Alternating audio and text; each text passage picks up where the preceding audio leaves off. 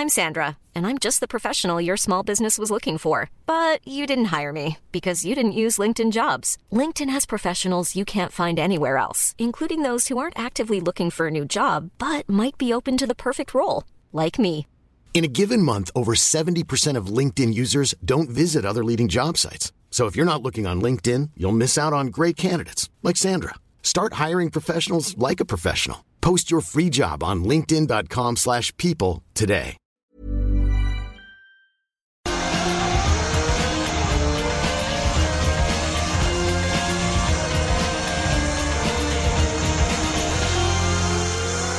Welcome to the My Big Break podcast, a new series from Motorsport where I try to get top drivers and team bosses to reflect on what were the key moments that led them to where they are today. I'm Chris Medland, and in this episode I'm joined by Kimi Räikkönen, who might seem like a man of few words a lot of the time, but can actually be an incredibly engaging interview, as was the case here as he recalls the one decision that really kicked off his racing career and how he nearly didn't go for it. He also explains why he turned down offers to stay in Formula 1 in 2010, was unhappy about an approach a year later, but then made the call to return in 2012, and it has led to him becoming the most experienced F1 driver in history. Kimi, thanks so much for joining us on the Motorsport Magazine podcast. We're here to talk about big breaks in your career, moments that kind of led to you being where you are today and taking the path you did. Started out, like a lot of people, in go-karts, getting competitive. Were you just doing it for fun? Was it just enjoyment in Finland, or was there ever a point where you suddenly thought, you know what, I'm quite good at this, I could make a career out of this? I'm sure there has been many times, but also on the other hand, it's for sure it started out of fun, out of doing something. We used to do a little bit motocross when we were very young.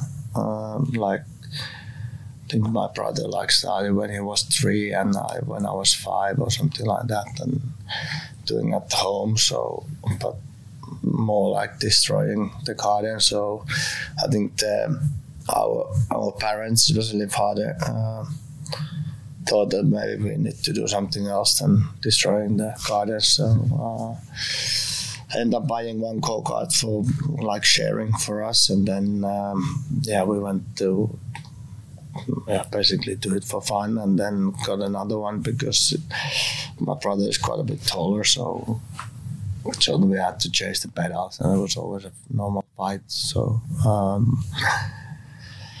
I started from there. So I'm sure it started as something to do, and it was as a family hobby, I guess, and going around Finland after some years doing racing,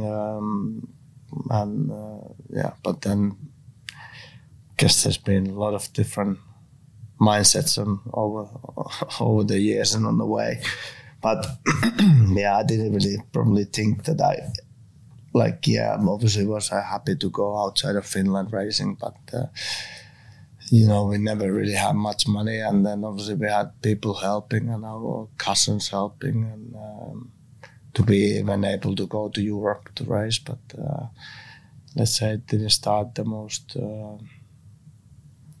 fastest way in Europe, but because how different it is to Finland. But I think I realized quite quickly that obviously the money is the one thing, but we were able to one way or another to find money and loan money from the bank to be able to do in Europe. And but then I also knew that I will never have a chance to, let's say, that we don't have the money to go out of the go-karts. But I was, let's say, happy to get to the point that it didn't cost anything for us, so I could race for, let's say, free and get some money from working in the kart shop at the same time. So, but yeah, that's basically how it started. So you say there that working the kart shop kind of helped you fund the career. Was that not really fun, but because on that point I got everything for free from Peter de Bruin. So, but I got some, I don't know, cash money. I don't know, 100 guilders or a week or whatever it was. But basically everything was free for me on that point. So, and that was 98. Mm-hmm. So basically the last year that I was doing go-karting, I did on 99 also some, but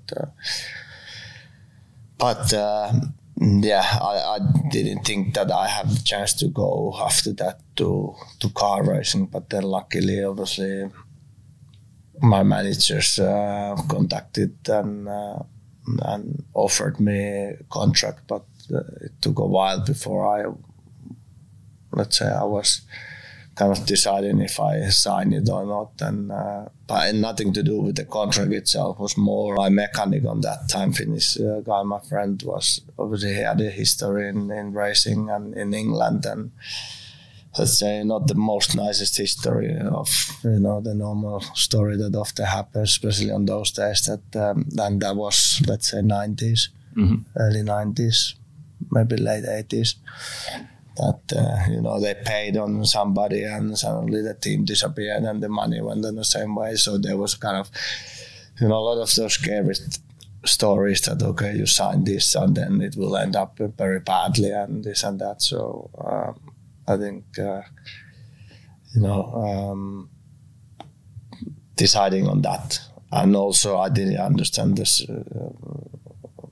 Pretty much nothing out of the contract. So obviously they were like on the floor, like here we just put everything on the floor and left it there, and sometimes looked at it and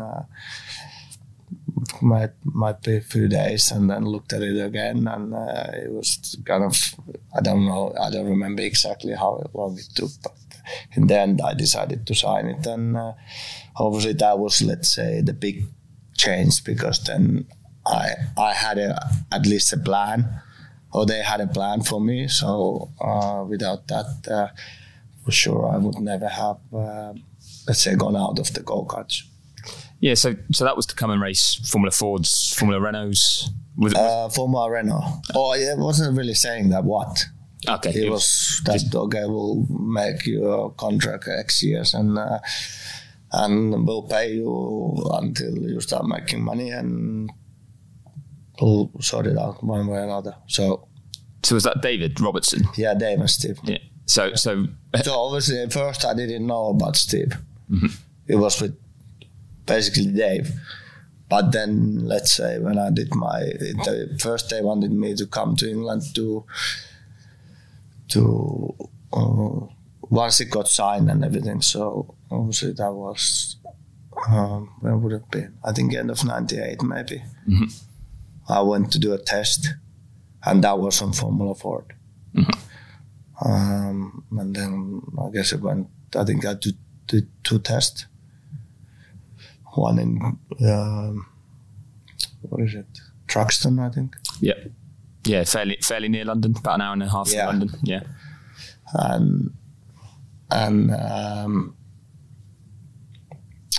and then another one in Dorrington, I think. Mm-hmm.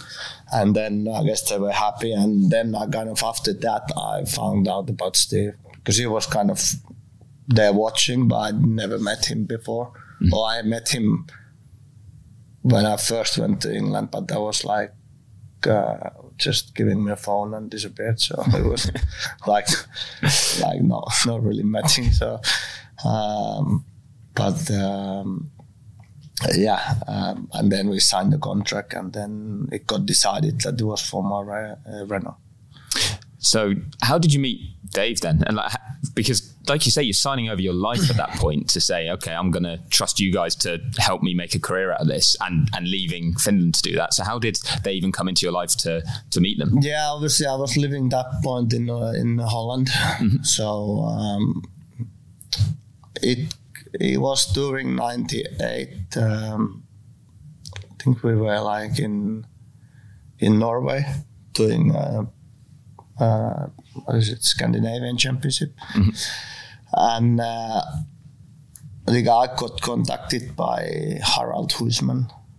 I don't know if you know, but and he was something to do with Dave and Steve, and he's obviously Norwegian, and he had a go-kart track, and he used to race himself in the past, and so and I think he was something to do with them before, anyhow, with Chainsaw or something.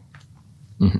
Might be wrong, but that's my understanding. So so he contacted me and wanted to meet us when we were there. He was close by anyhow to basically where where his home was and where we were. So we went to meet him, and then kind of all started from there.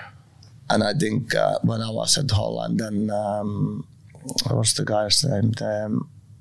Used to be team boss in Lotus a long time ago. Peter Collins. Yes, Collins. Yeah. I think him. Yeah. And he kind of somehow told Dave and Steve, I guess. And obviously they had experience of helping, because they had Dave. He worked with Chainsaw before, so then I guess it went well for them, and then they were looking for another one, and somehow people told, I guess they were looking, and then some people told them about me, and it all kind of started from there. So.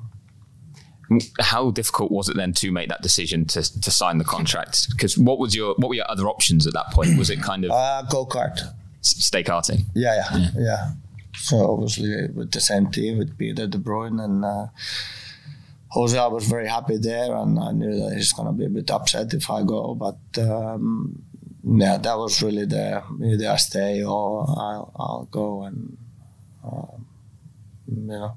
and I don't know. Like I said, it took a while to kind of know, is it a good thing? Is it gonna end up in tears and this and that? But obviously it worked out okay. But always was completely different.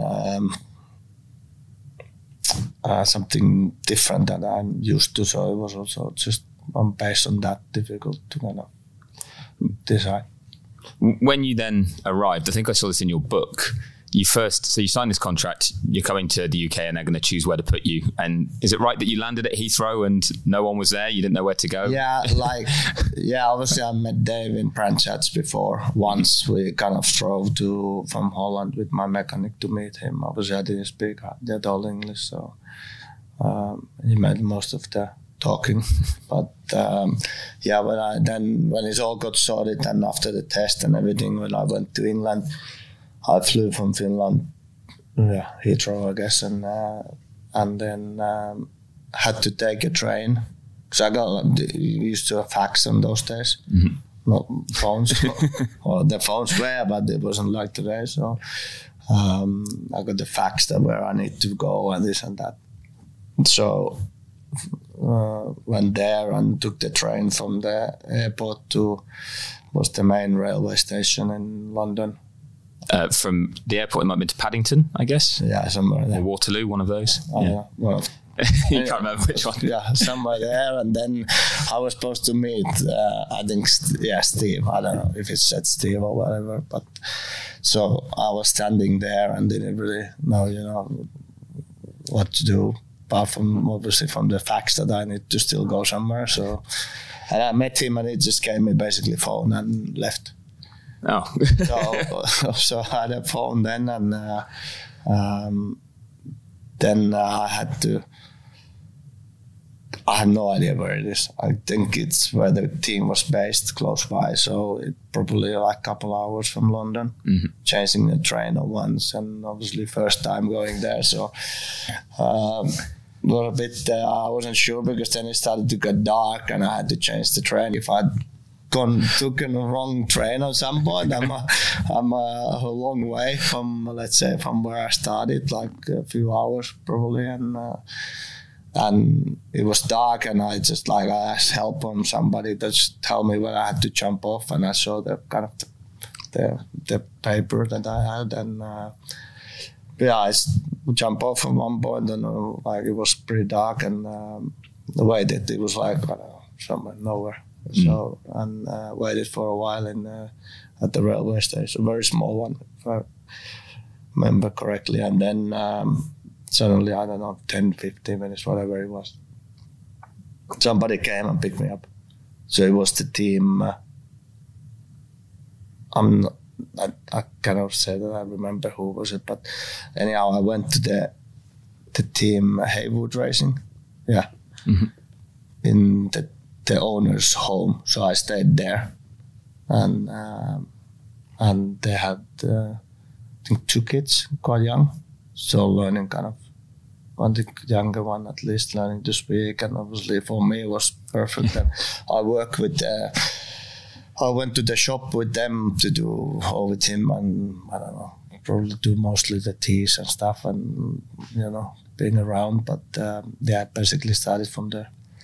So was there a point on that journey when you're thinking, should I have signed this contract? I don't know. I don't remember. Honestly, I don't remember. I'm quite okay to just go and don't worry too much about anything. So, but for sure, I remember that I was thinking if I'm taking the, wrong direction or wrong train when I had to change the train or something, it would be quite interesting to try to figure my way somewhere. But because the language was also an issue. So, I mean, it all worked out okay, and I was in the right train and everything. And then I think I stayed there like maybe a couple of months, living with them, before I then moved to where Steve and his brothers and in their home in Essex. And that clearly proved to be a very good decision to sign that contract, with how quickly they helped your career progress. Yeah, for sure. I mean, obviously you never know before, and that's why I think, and also because the people that I talk with, they had very bad experience. So obviously that doesn't help. You get let's say the shittiest side of it, and then you have something that could be really good. So it was kind of didn't maybe help to make the decision, but in the end I had nothing to lose, and if it goes bad, it goes bad. Then I come back to go-karts. But I then started the season with them. I think we did Winter Series maybe. Yeah. Formula Renault Winter Series, I think. Yeah, the first one before the championship started in 99. And I had no idea where I finished, but I did the first 3 races, and then we kind of figured out, or Steve and Dave, more like that the car is not fast enough. It was still when there was 2 different chassis and cars, and then they decided to stop. So obviously then I was like, oh, okay, now it's really everything is done, and they told me to go to Finland, and I went to Finland, and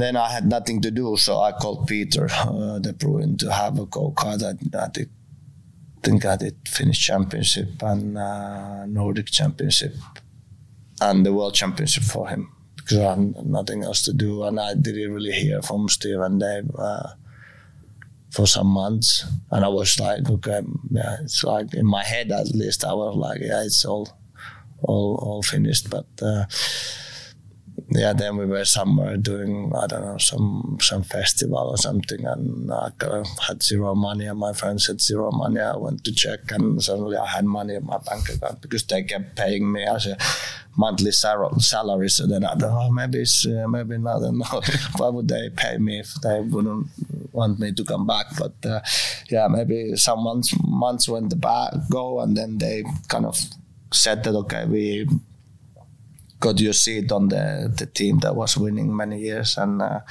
to do the Winter Series, and then next year. And I think on end of 99 probably, I went back and did. I remember I did the test. On some point I did the test on. They used to have this Audi Palmer. Yeah, at Bedford Autodrome. Yeah, one test on those cars for whatever reason, I don't know why, and then I did the Formula Ford Festival, and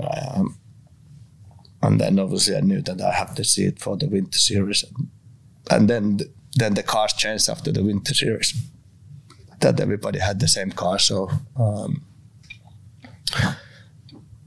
Yeah, and then it went quite quickly after that. I was going to say, yeah, so then you have the full season that goes so well. At which point does someone say to you, because it must have seemed crazy as well, if someone comes up to you and says, we're going to test you in a Formula 1 car at the end of this year. When did you first get that message? I had no clue, but until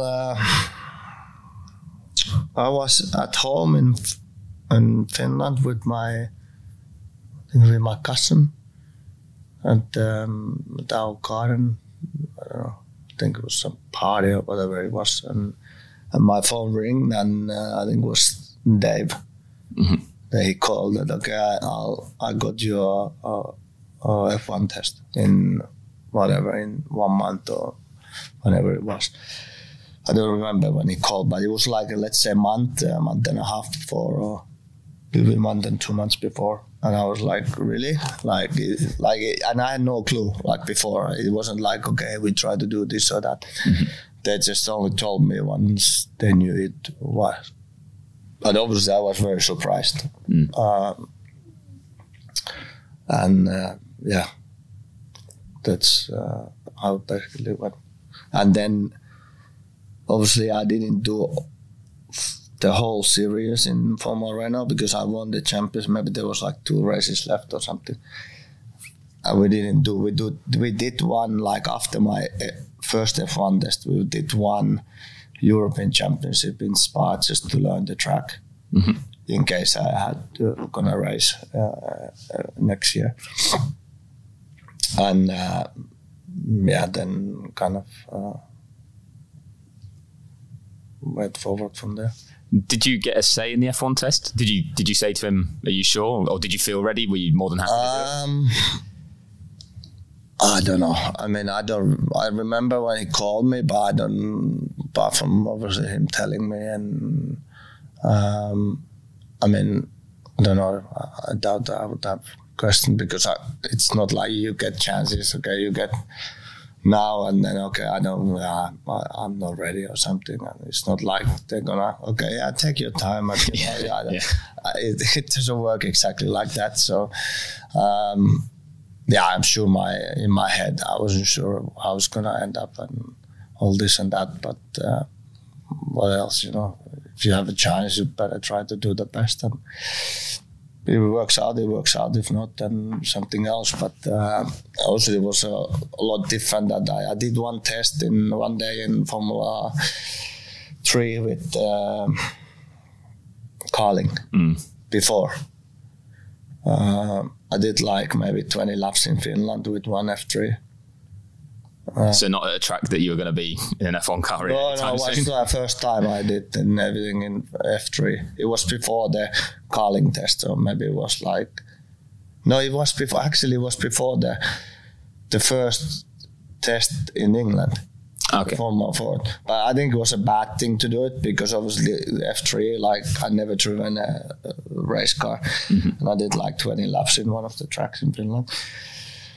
But I almost crashed the Formula Ford in, like, let's say first lap or something. Because there's no downforce? Yeah, like, no grip.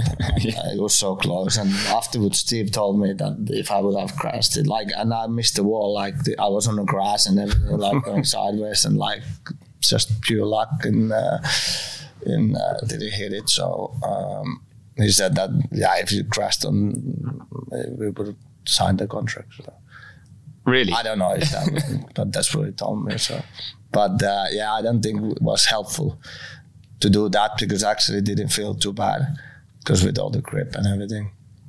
And then the Formula 4 is quite a lot different.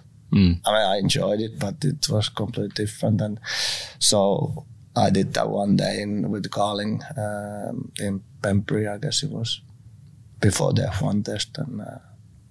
And yeah. Here's a cool fact. A crocodile can't stick out its tongue.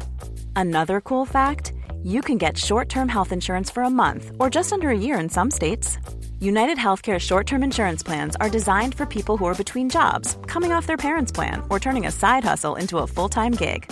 Underwritten by Golden Rule Insurance Company, they offer flexible, budget-friendly coverage with access to a nationwide network of doctors and hospitals. Get more cool facts about United Healthcare short-term plans at uh1.com.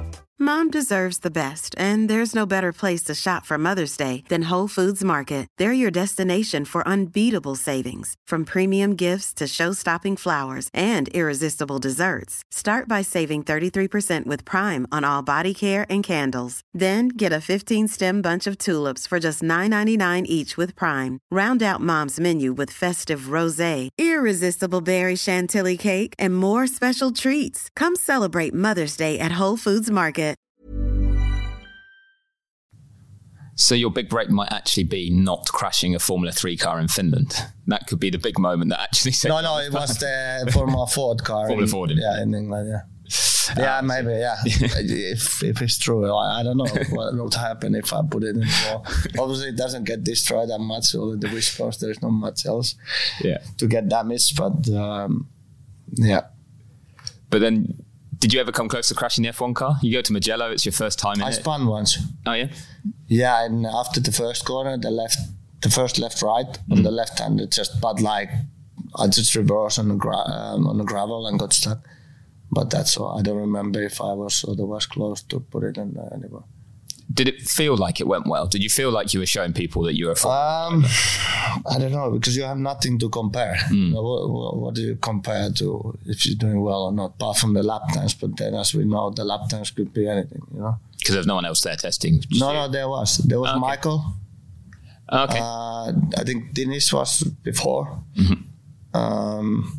And there was... somehow I have a feeling that there was a McLaren car with somebody driving, test driver or something. There was like 3 cars. Maybe Pedro at that time, or maybe earlier than that, I guess. What's his name? I have a feeling that he was there with friends who won in Monaco. When was that? Panis. Yeah, Olivier Panis. Yeah, somehow I have a feeling that he was there. Okay. But so you couldn't judge what they were all doing and think? I mean, I could buy a lap time, but like as myself, what do I compare, you know? Everything feels fast. Like, I don't know if I do well or not. Like, the first day for sure was difficult because like everything comes so quickly to you. Like, you know, it's almost like you're on, you know, you put like something going forward, the movie or something like quickly and everything like jumps. But then after one night sleeping, everything, I guess your brain gets used to it, the speed, and then kind of everything slows down to, let's say, that it looks very normal again. Because it was like the corners like came too quickly, almost like you had no time to react. And I did okay, and obviously the braking was difficult to get used to, but I think the most difficult was that, you know, my neck and the car on that time didn't have a power steering, so probably any other track would have been a lot easier. But yeah, I think the second day was a lot easier on that point. Obviously everything was hurting, neck and everything, so that didn't go any easier. But like purely like how everything got more looking normal and slowing down, and but it was, I think one very good thing is that somehow they managed to get me 3 days. Even for sure as on the physical side I wasn't ready even for 1 full day, but then I was not in a rush to try to like go too quickly, you know, like do something completely stupid. So that was obviously a good thing, because if you have half a day or 1 day, obviously you are kind of feeling that okay, this might be my time to show it, and then accident can happen more easily. But I think that was a nice thing. I mean, do you look back now and think how incredible it was that Dave and Steve pulled that off so quickly? Yeah, for sure. I have still no idea how they managed to do it. I never asked. And I guarantee you it's nothing to do with money, because they didn't pay a single. I know them. They don't pay, you know? Yeah. So, I think even Sauber has said he doesn't have a clue why did he give it? Yeah. You know, like... I guess it was honestly to do with something that they already had shown that they can kind of do a good job also with Jenson. So probably that helped a lot in the kind of when they had the discussions. And I know that they talked to another team also before or kind of same time. So. Do you know which team? Did they tell you? Yeah, I know. Are you allowed to say? Yeah, I visited there even. It was Jordan. Oh, okay. I visited there once. So you got I have no clue when it was. I don't remember, but I remember being there. But then I guess, I mean, it's nice now as well, talking about it, and you're an Alfa Romeo Sauber driver and you've come full circle. Yeah. Jordan would have been a different team to finish with. But once you got into the Sauber, obviously, again, like Dave and Steve moved you on very quickly. Does all this happen without you knowing? Does it let you just focus on driving? Obviously I had like a 3-year contract with them, with Sauber. But I don't know exactly. I don't remember. I'm sure the contracts are somewhere and somebody has them. But like if it was 1 year plus option on them or whatever, I think no idea. Or I don't remember. I'm sure I knew that time, but I don't remember. And then on some point that 2001, obviously there was talks that. Started to happen with McLaren and Mercedes. I don't know if it started from Mercedes or McLaren first, but remember after Canada, the race in the big parties that they used to have, I talked with Norbert and Ron, and it kind of started to go. And then also Mika decided to stop, and they were looking somebody, and they kind of all started around that time, I think. I don't know, maybe I'm pretty sure they talked to them before or something. But. Yeah, do you think, was it Mika going that really helped though? Because it opened up that seat? Yeah, I guess they had to find a driver, so I don't know how they end up then choosing who or that. But I guess I did pretty okay in the first year with the experience that I had. So. Yeah, they obviously saw your potential, and that put you in a race-winning car. If we look at kind of the two biggest teams at the time that you drove for being McLaren and Ferrari, which of those two do you think were kind of the more important move for you? Was it getting into a race-winning car early to show everyone that you're a top-line driver, or was it getting into the one that gave you the title? I don't know. I mean, obviously, the most important was to get in F1 in the first place, and then obviously we had a pretty good, decent car, and that obviously not the level of those guys, but like we finished fourth in the championship with as a team with Nick. So it was a good car, especially on certain tracks. But it was obviously nice to get to one of those. There was basically two big teams, and it was McLaren and Ferrari. So it was great to have an offer and to be able to go there and have a chance to go there. It was completely different. It used to be in the old factory when I first went there. Mm-hmm. It wasn't this... On the industrial estate. Yeah, but it was still like... I think when I was at Sauber, it was like 120 people maybe. Mm-hmm. So it was quite small. And the factory wasn't that big, but obviously they did a great job out of it. And so even if the McLaren was in the old factory, it was still a massively different story. Mm-hmm. So... obviously it was great. It was everything was different. So obviously that was it. The first year that we didn't finish many races. I think we blew up quite a few times, engines and everything. But obviously the car was let's say it was the first year with Michelin's also. I think I can double check that. Yeah, right here. 2002. So it was all kind of new things, and they were probably not the best, especially to start with, but they improved very quickly afterwards. So there was a lot of things. So it wasn't like, they were winning all the time. So maybe it worked out okay, You grew with them, I guess. Yeah, and things were getting better, and it's so many retirements to start with, but it was nice to get in it always. Yeah, I was going to say, I thought that might have been frustrating for you, because I think I've got it here that it was 6 races that you finished, or that you classified in the whole season. Yeah, I mean, now it's totally different, but was it not frustrating because it was a step up in team experience? I don't remember, honestly. I didn't care much, The one thing that I remember was the race that I lost in like 3 laps to go in Magny-Cours.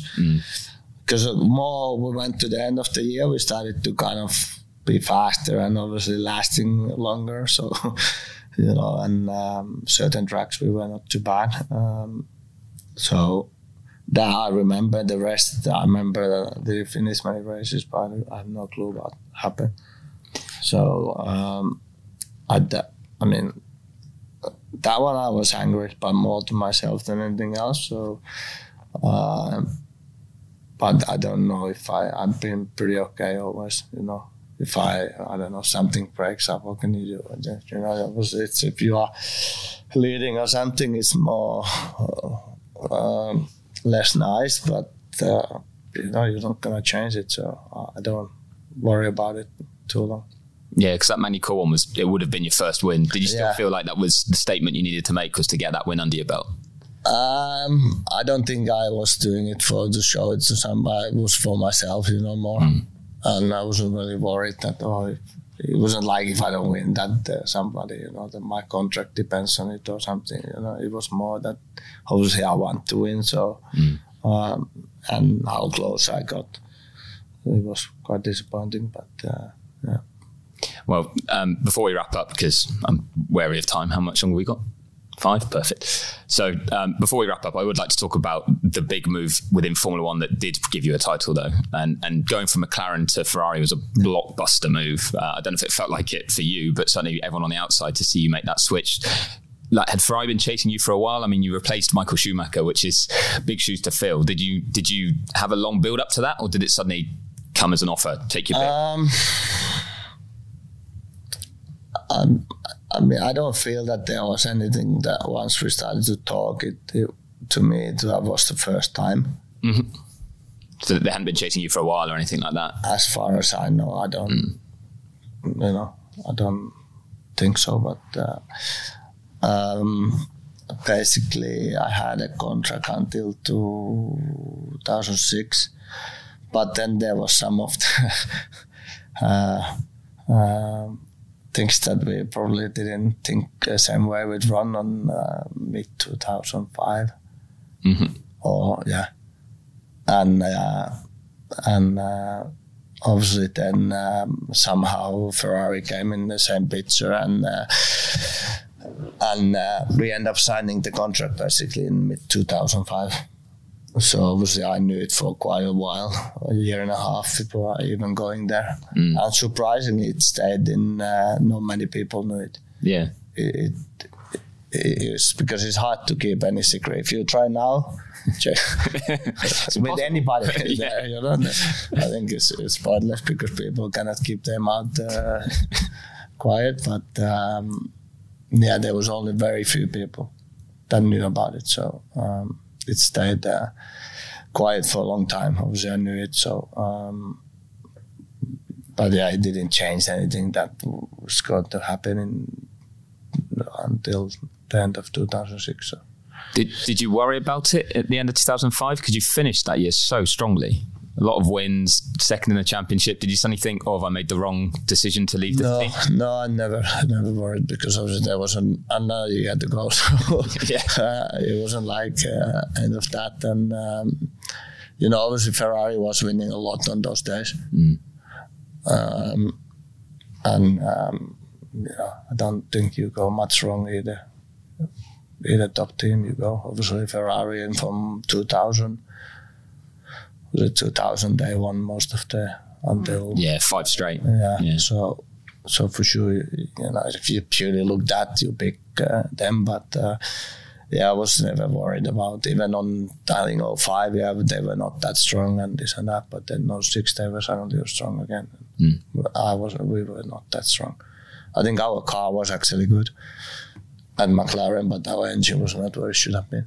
So, but I didn't really feel that. I think we told them that, you know, it's not like I don't try to be replacing Michael to be Michael. I was a different guy, and you know, they were happy with it. And obviously Jean was there, and he kind of understood. I think he worked with Finnish guys in his rally times a lot, so probably had a very good kind of understanding. And I really liked him as a team boss always, because he was, you know, what he says, that's how everybody did it. It wasn't like, you know, I feel sometimes it's a bit different, you know. He had the power, and he had the kind of people knew that, okay, we'll do how he says, and we'll do fine. So very well. So he was very straightforward, you know. There wasn't games played or nothing. You know, he said, this is how it is, and okay, everybody did it, and I think was really nice, and I really liked it. Well, as we sit here, most experienced driver in F1, your career's coming to an end, but it nearly ended a lot earlier. You left at the end of 2009, had the 2 years out. How crucial was that phone call, whoever picked up the phone to you from Lotus, who said, we want you to come back in, like, do you fancy it? Yeah, obviously I had a chance to sign another contract in the end of 2009, but I didn't for many different reasons. But who was that with? McLaren. Oh, well, go back in 2010. Yeah. So that would have been to go alongside Lewis instead of Jensen. I don't know. I guess. Okay. There, but I mean, we talked about it, and then obviously I had a contract still with Ferrari, and kind of they paid me out. So at one point I said it makes no sense to me to sign it. So, but anyhow, and I was happy to do something else. I was fed up with all the politics. So, I think there was already. To 2011, if I remember correctly, they asked, because I remember Steve sending me email or text or whatever it was, or called me, that if I would want to go back, and I said no, I don't, not interested at all, and he for sure he wanted to, but I said that no, and then. And he had some kind of talks with them already. But then what really pissed me off, that it was in the newspaper that they're talking, even if it was supposed to be very secret. Yeah. So that really pissed me off. And I told somebody that something about them, and probably not so nice. And because I was so pissed off that, first they talk and I haven't even talked to them really. Yeah, you said no at that point. Yeah, but then like it was in all the news that they're talking to them. So especially being so fed up with all the politics, and then the first thing that happens is that. So it doesn't really serve it very well. But anyhow, then a year later, obviously I was doing the rally, and then I went to do the NASCAR, and I enjoyed the racing against people again, because in rally you kind of race against time. So then I thought, maybe I want to do some racing, and then I called Steve. I have a look if you found some option to go back in F1, and then obviously I had a talk with Williams. I think I visited them at the factory once. And met with Toto once, and because he was that time there, shareholder there. Yeah, and then the Lotus thing came on the same time, kind of, and and then that once that came up, and that got signed pretty, let's say, I would say in 2-3 weeks. And that was just because you wanted to race other people again. Yeah. Was any other category on the table, or was it only F1? No, I did the Le Mans test on 11, I think, also, with Bashar, but I wasn't sure even I wanted to try the car, but I wasn't really like, okay, I want to go and do Le Mans. It went quite quickly once it started, so with Lotus. I wasn't really even watching F1, so I didn't know exactly if they're good or bad. Or I mean, obviously once I was about to sign, I knew that they'd done some pretty good races. So, but it wasn't like, okay, it needs to be this or that. Either one, the Williams or that would have been. I wouldn't care really. I didn't look at it as a result. You just wanted to come back. Yeah. So, and obviously it turned out to be a good team, and as long as it lasted, unfortunately. But Yeah, well, we're all very glad that you did come back. It's been great watching your career over the last 20 years. Yeah. So, Kimi, thank you very much for your time, and enjoy retirement. No worries. Thank you.